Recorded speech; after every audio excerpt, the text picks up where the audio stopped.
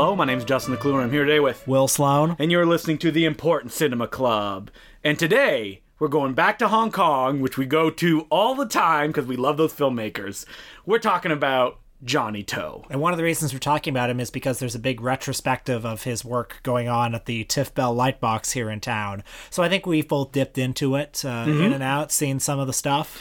They're playing them on 35 millimeter, and the thing about Johnnie To is that he's such a technically proficient filmmaker, even in a place like Hong Kong, which is usually like rushed and make them quick and it looks a little bit cheap, that to see them on the big screen, and we've seen some 35 millimeter archival prints where they're just pristine, is the way that those movies are meant to be seen. Dan, the way that color looks on film. I've been watching these movies and then I think of all the shot on digital Hong Kong action movies that have come out in my adult lifetime, and it just makes me want to cry. And that difference between the technical presentation is something that is very personal to me, because when I first started getting into Johnnie To and Hong Kong cinema, these DVDs with his films on them look like shit. Like, they looked really bad. Me and Will saw A Hero Never Dies, and on DVD, all the colors were blown out, so you lose all the detail and anything that was white. When you see it projected, and it looks perfect. I think I also get a little sad because all the movies today, I sound like Peter Bogdanovich, all the movies today, but like,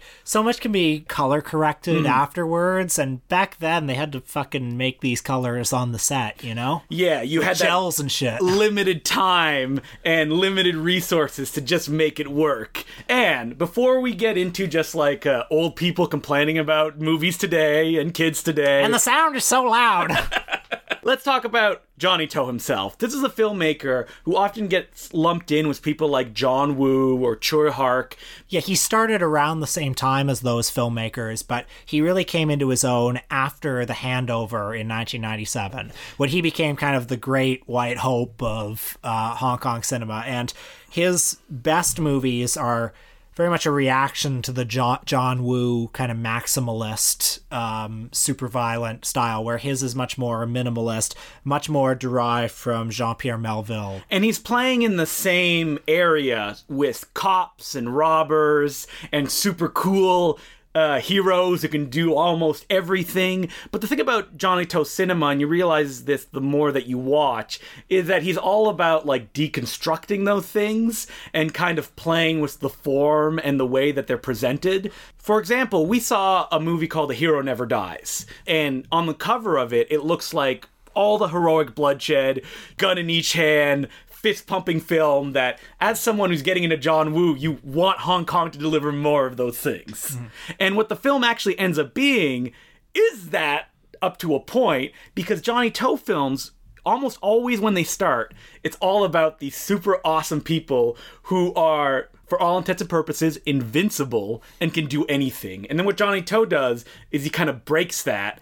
And where do they go from there? I think he's also much less romantic about, you know, the Hong Kong triads and the mobsters. A movie like his Election series is very much about how there's really no honor among thieves, whereas the John Woo movies are so much about, you know, loyalty, honor, brotherhood, not much deeper than that, but like those big gold-plated ideas. But at the same time, Johnnie To is also a director who is in love with the grand melodramatic gestures, just like John Woo. Like, again, going back to Hero Never Dies, that film is filled with like, look how big this is. It's not meant to be realistic, but I want it to just be a wave that crashes on the audience. Two things about Johnnie To and my relationship to him. One of the things that I think is interesting about Johnnie To is he's one of those filmmakers who personifies the difficult relationship between art and commerce. He's a guy who runs his company, Milkway, and to keep his company afloat, he has to direct a lot of movies that are impersonal to him. So he directs Cantonese comedies for the Lunar New Year season, which is like their summer blockbuster season. Like romantic comedies, he just kind of churns them out, and he's publicly said that those films are compromised and that he does them just to keep his company going. And most of them don't even come out here. We don't see them. The movies that we love here, his gangster movies, are generally not that successful in Hong Kong. But those are the ones he cares about. And also, now that the Hong Kong film industry has more or less been swallowed up by the mainland Chinese film industry, and he's somebody who is dealing with censorship. And if he wants to make a movie in the mainland, he can't depict the triads like he used to. He has to follow censorship rules. And when you read him interviewed, for example, the interview he gave to Cineast magazine recently, he thinks that all of his mainland productions, even the ones that people over here love, like Drug War, he thinks that they're irredeemably compromised, basically. And Johnnie To's saying that does have more weight because he did start in the factory line of filmmaking. Like in the 70s, into the 80s, he was working on TV shows. He cut his teeth on shows like The Legend of the Condor Heroes, which is a big TV show that happened, before going into those comedies and melodramas, most famously All About Ah Long, which was a film that starred Chow Yun-fat and had no action, no big comedic beats, was the Kramer versus Kramer of Hong Kong. I've heard that movie posited as an important film in his career because it's a movie where his camera sort of breaks free. It's a movie where he starts doing inventive things with tracking shots and stuff like that. If we're talking about Johnnie To, the one thing that you can find in all these films, even though he's working in every genre, is that they are specifically his movies. Like the way that he shoots them, the themes that he deals with, all have a little bit of him inside of it. And what is that? Because I don't always see it, to be honest. So on a technical level, his love of things like wide-angle lenses, technicranes, long shots are present in almost everything. And in the kind of subtextual level, like I said before, I think that what interests him a lot are these moral and societal structures and the way that they can kind of be dismantled and how do you get away from that. For example, Office, which was a semi-sequel to All About All Long because it stars both of the same people and deals with the same thing, which is the economic growth of China and how they're dealing with it. In Office, which is like this big budget musical shot on all these crazy sets, what the film is about at the end of the day is that you have to sell your soul to succeed, and anybody that tries to do differently will be crushed and be thrown away. It was interesting for me to read him, all but disown his mainland productions, because his mainland productions, like Office, are like they're very smart. They're very much interrogating what you're allowed to show in a mainland production and why. So like this week I rewatched Drug War, his big movie about kind of this cat and mouse game between a big mainland drug lord and the tenacious police detective after him. Yeah, and the two of them forming an uneasy alliance so that the drug lord can get a reduced sentence. It's a movie that, spoiler, but it ends with this really bleak and horrifying shot of the drug lord getting a lethal injection. So we should explain to people that don't know the way that Chinese censorship works, and even me and Will, we just know it from a distance, is that like the villains cannot get away with it. They must be punished at the end, and if any hero does something bad and even comes to the side of good at the end, he must be punished as well. And there's no way around that. So the second you see a villain on screen, if it's a mainland Chinese production, that person will be punished by the end of the movie. Now, the way that the villain gets the lethal injection at the end of the movie, there's nothing cathartic about it. It's horrifying. It's horrifying, and it's how the movie ends.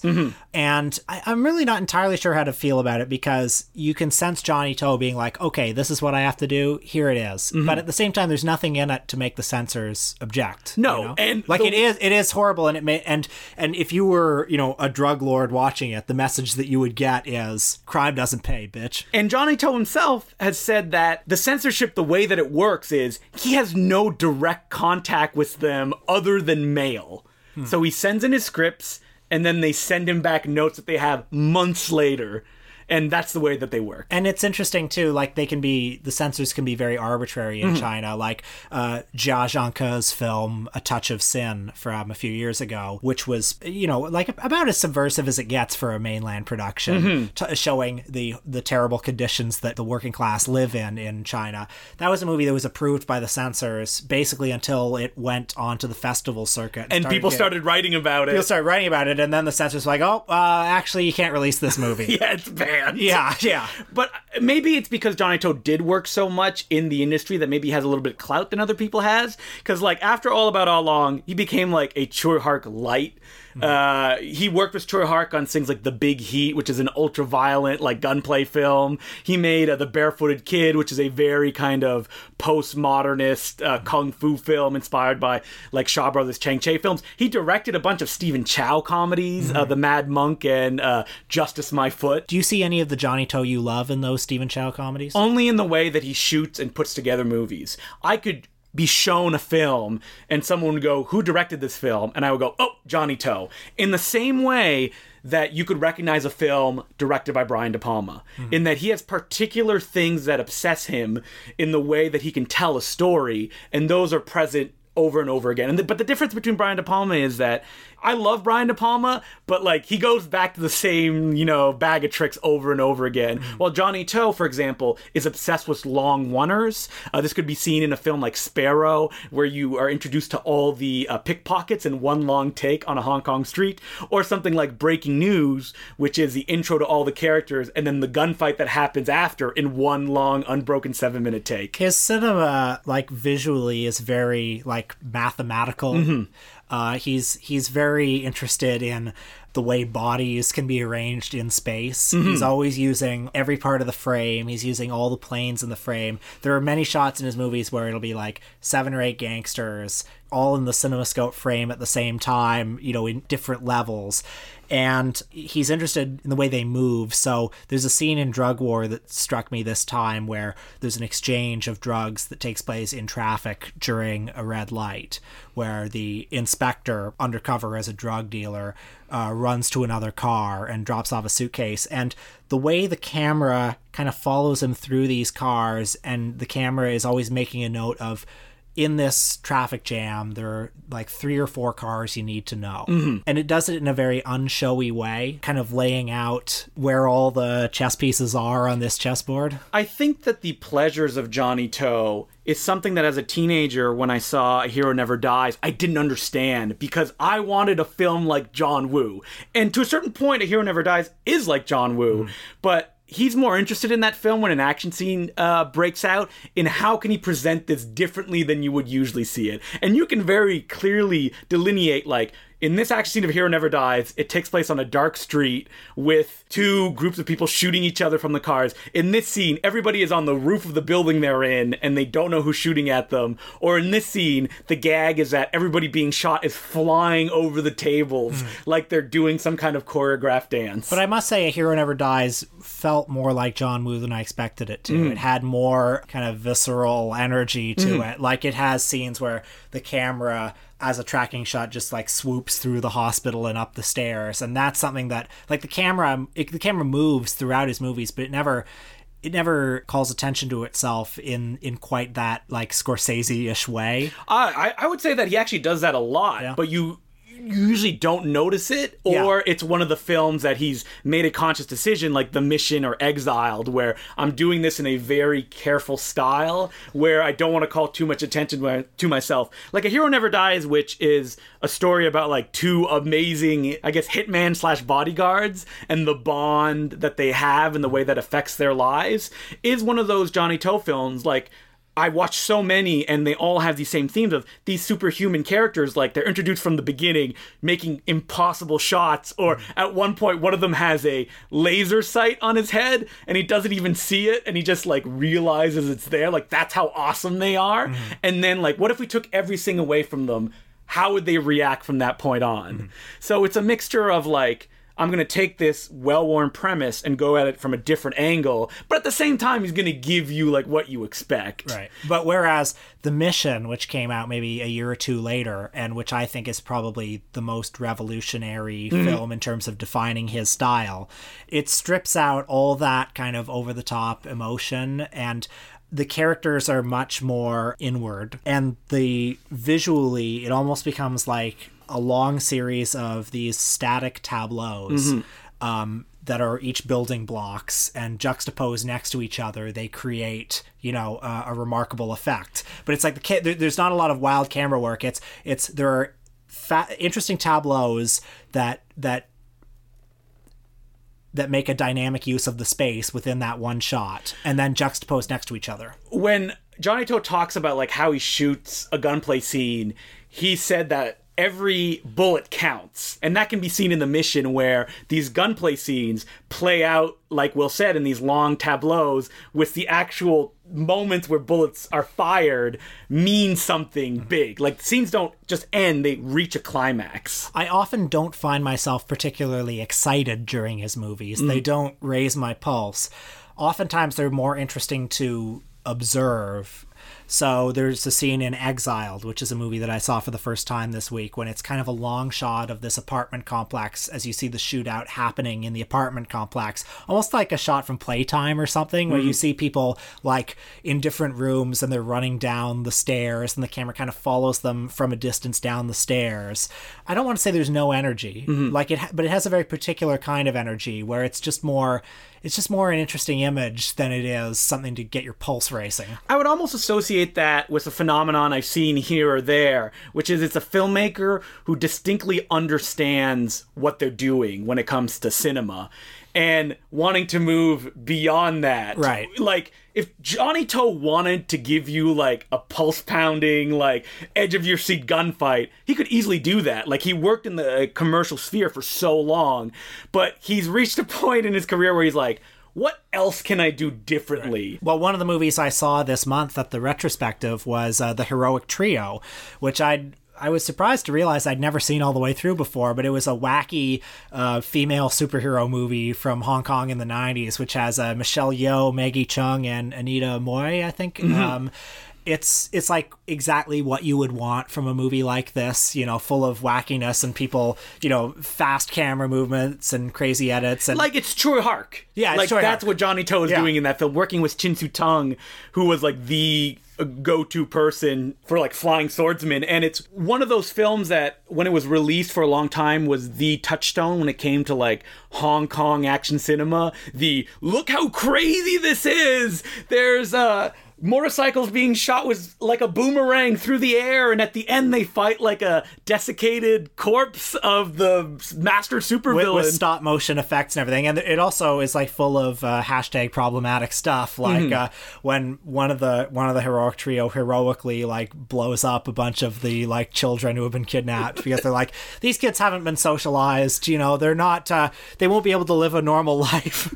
Or what about the baby who dies? Yeah, when its head lands on a nail. Oh, God. Yeah, that's why it feels like Johnny To, he did all this stuff, and if you look at his cinema as it went along, especially the projects that were the most personal to him, he's basically stripping dialogue out of the films. Oh, yeah. And telling them in a visual way, to the point that the way that the music and the visuals interact, they are essentially musicals without musical numbers. A lot of them don't even need dialogue. You could take the dialogue out and just have it be like a pantomime silent film. There's one of his films, Throwdown, which is about like a judo champion. There are whole segments of his films that are just driven by the music, and that's all you have. And he said that that film was inspired by Akira Kurosawa. Then you have a film like Sparrow that is 100% inspired by the work of people like Jean-Luc Godard in his early period, or by Jacques Demy in his musicals. The climax of that film is a contest between two pickpocket gangs where they're just walking across the street and they have to pick each other's pockets, and it's played like the most suspenseful thing in slow motion, and is just a craftsman and artist at the top of his game that he can pull that off. And that's a film that he just wanted to make so badly. They shot it over 5 years whenever they had breaks shooting other films. And then there are movies like the Johnny Hallyday vehicle, Vengeance, which I think was a movie. Did he make that with French money? It must have been, right?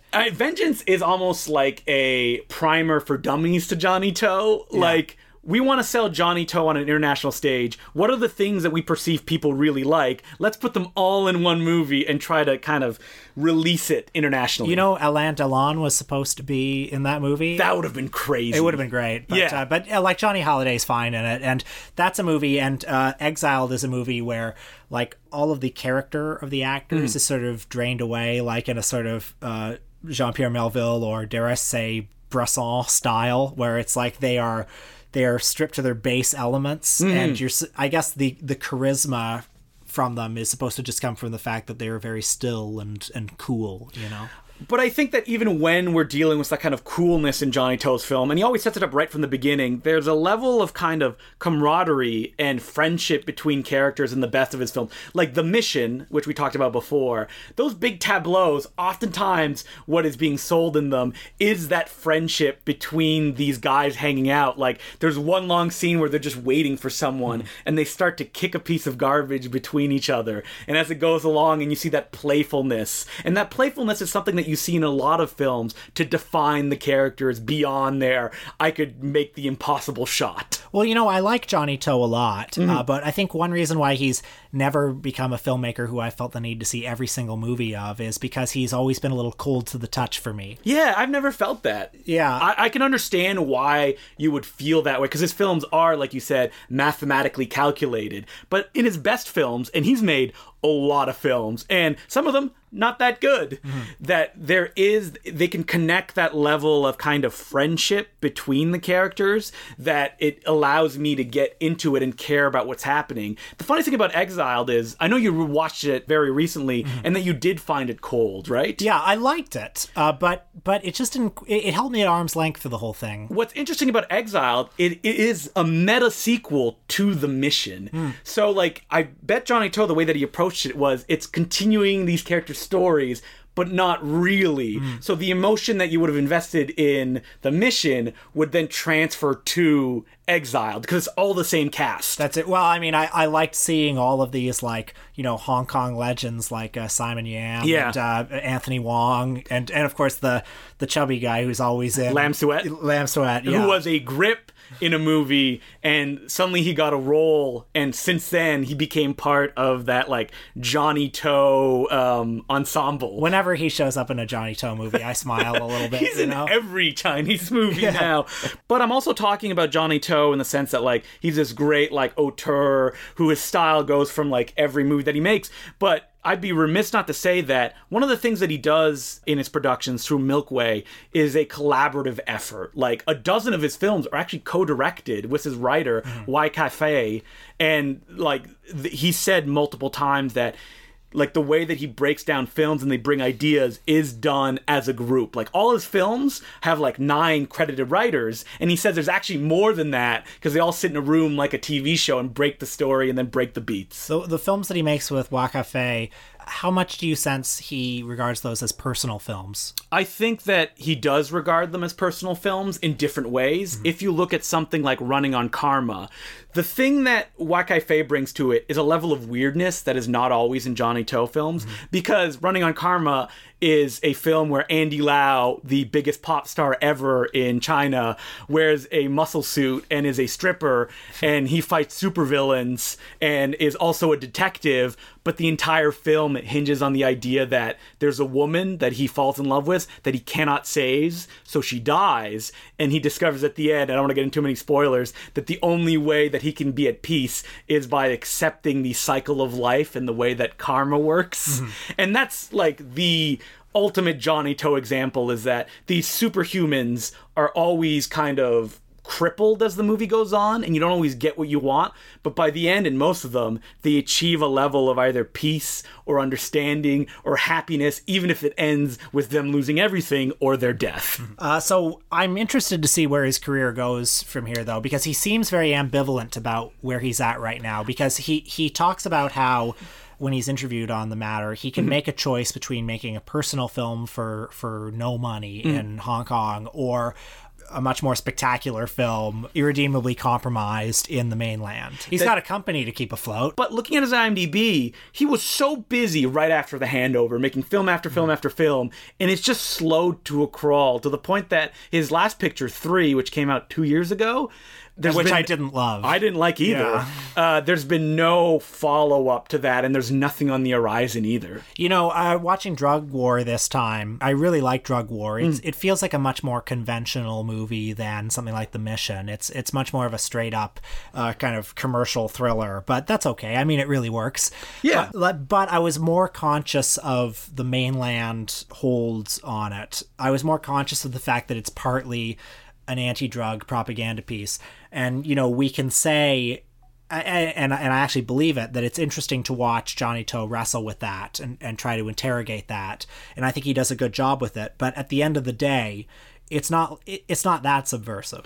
No, you know? It's not. What Johnnie To in that film is specifically trying to do, I feel, is just give a more well-rounded portrait to everything that's going on. Mm-hmm. Like, in the early scenes, they capture a busload of people who are going through the country with drugs up their ass. Right. And he holds on a woman weeping and trying to shit as, like, police coldly watch her doing this. Yeah. And you can feel Johnnie To going, like, these are not villainous people. Like, they go through pain. Like, they're doing this for... But then I could also see a Chinese censor look at it and be like, good for you, Johnnie To. You showed what happens to these people. And that's the perfect kind of, like, balancing act that he has to play. Maybe he's just tired of playing that. Anyway, it's not like he's Choi Hark, just, you know... That sold out? Just sold out and is kind of soullessly making propaganda films now. He's a much more interesting filmmaker than that. But I still can't help feel a little bittersweet about a movie like Drug War. I understand where you're coming from. But even though I think it's a really good movie. I do think that what's missing from the way that we talk about Johnnie To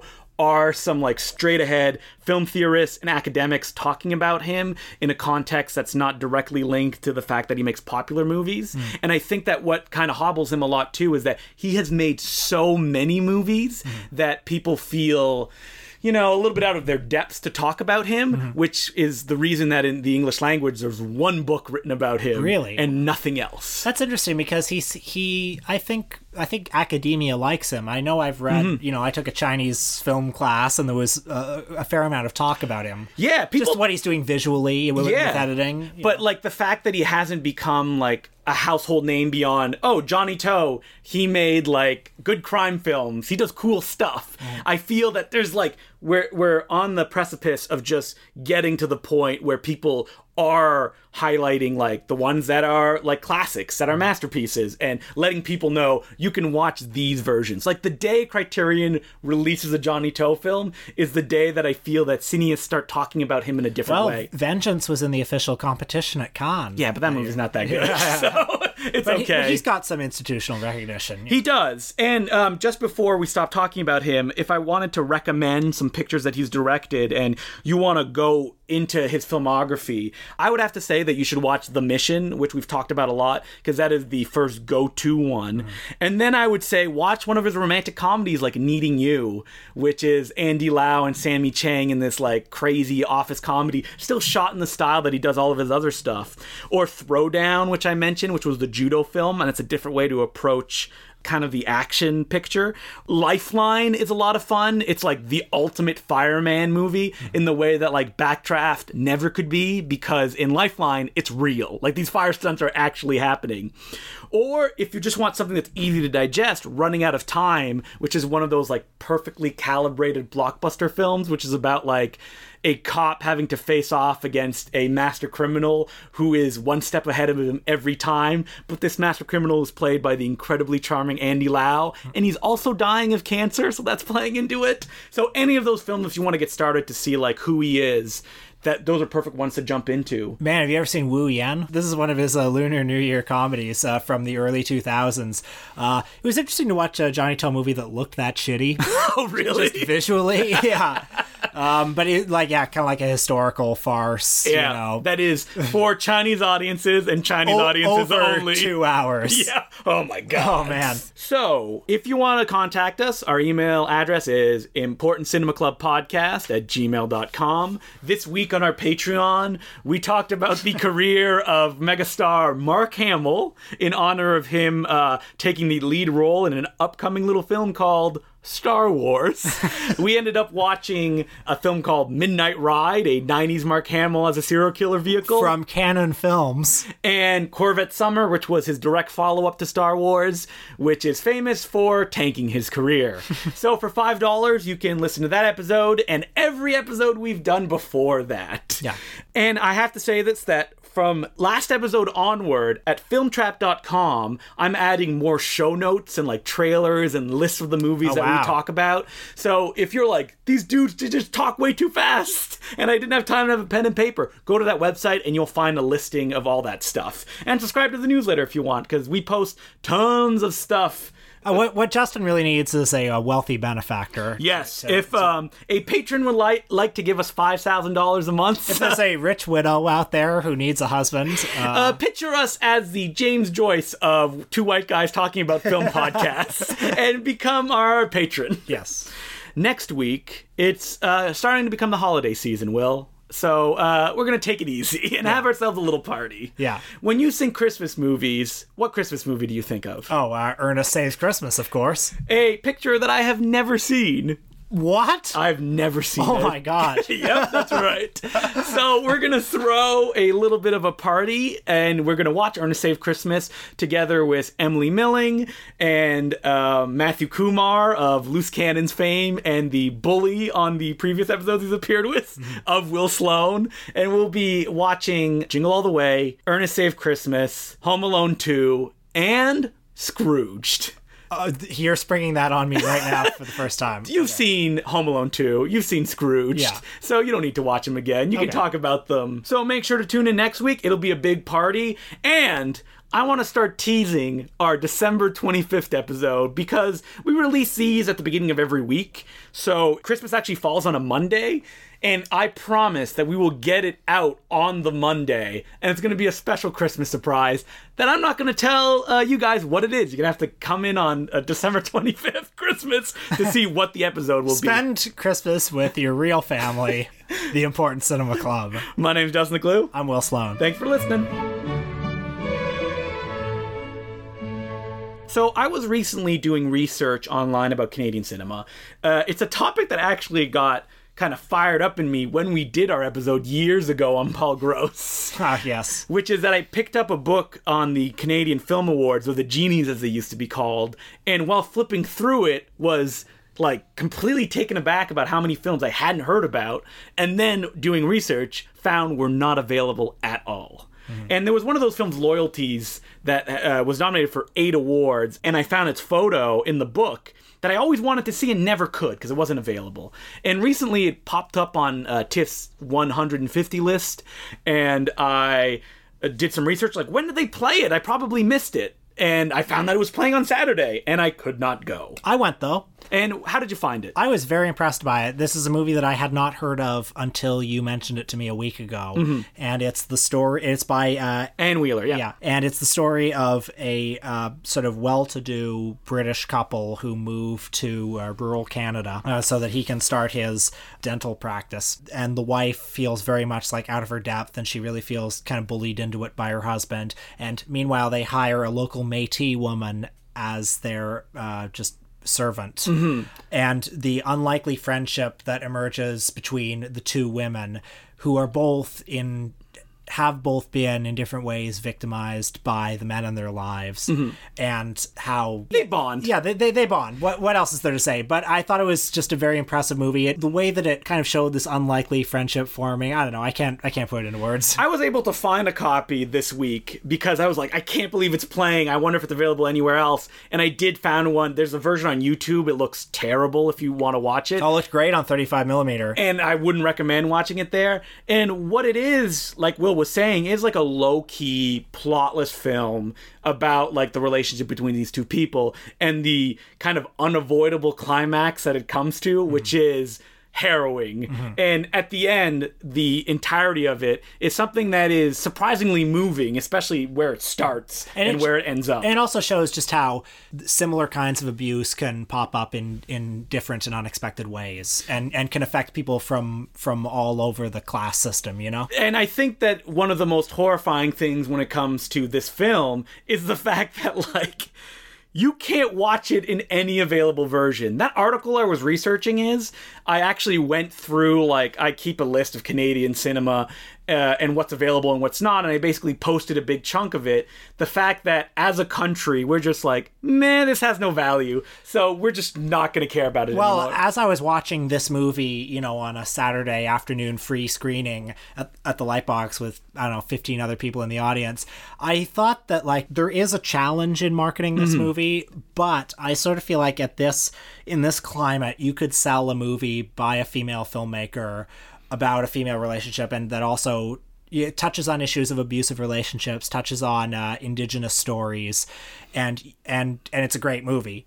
And all of that, you would be able to sell it as a movie in this particular cultural moment. Yeah, and selling it is like a strong word, because when I start talking very animated about Canadian cinema to people, and I'm like, oh man, it would be amazing if they took even a film like Loyalties and like did a proper transfer, like scanned a print that looks good or even a negative. It makes me feel sad that people listening to this might watch the YouTube version, because seeing it on a 35mm print, like, there are so many beautiful magic hour shots. Like, it's a real movie, for God's sake. And that's the thing, is that Canada as a country has just dismissed Canadian film entirely. I mean, Will has said it. I have said it multiple times in my life. And like, when I posted that article, some person just replied like, Canadian films suck. They're all about boring stuff and suicide. Well, I don't know. With this one, I think there is a way to get people interested. I think people are genuinely sincere in that they want to see movies by female filmmakers. Yes. I think people are sincere that they want to hear other kinds of stories told, like Indigenous stories.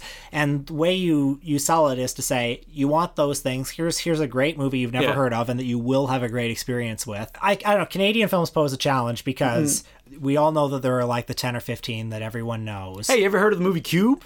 Yeah, Cube. And like, Cube's an example of like, oh, that's the fun one that we put on the list. And just seeing it over and over again makes your heart sink a little bit, because it makes you think, oh yeah, Cube. That's our fun movie. Yeah, which is fine. Which is fine. Videodrome. That's another one of our fun movies. But it's like, it makes you think that the canon is very shallow. And it's not. Yeah. The canon is actually very deep and filled with like super impressive motion pictures.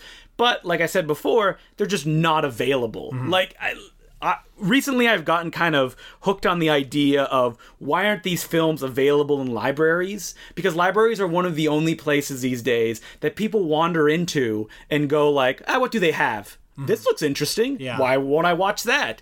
And that while library is undeniably a class thing, that like upper class people like don't go to libraries. And I mean, someone can email me and say that's not true, like I go, but the fact of the matter is like a lot of people just go like, oh, I don't need to use libraries, like I have everything on my computer, why would I go there? Like, who are the people who are cutting library funding? It's upper class people who don't use it. Yeah, exactly. Like, oh, there still is libraries? Yeah. When like they need to exist because it allows that browsery kind of feeling of, oh, I'm gonna watch this or even read this book that I've never heard about. And the fact that even that these movies are not available in libraries is probably the biggest stumbling block to, from that point, you can start getting it outward a little bit more, because once it becomes present, then it, people start watching it, and then you have to get it on like actual streaming sites like Netflix, and then people stumble upon that, and so on and so forth, and get people talking about it. The thing about like TIFF doing these screenings is, I don't want to criticize TIFF too much, because it's great that they put on this it's amazing. Screening. It's great that they put on the screen, but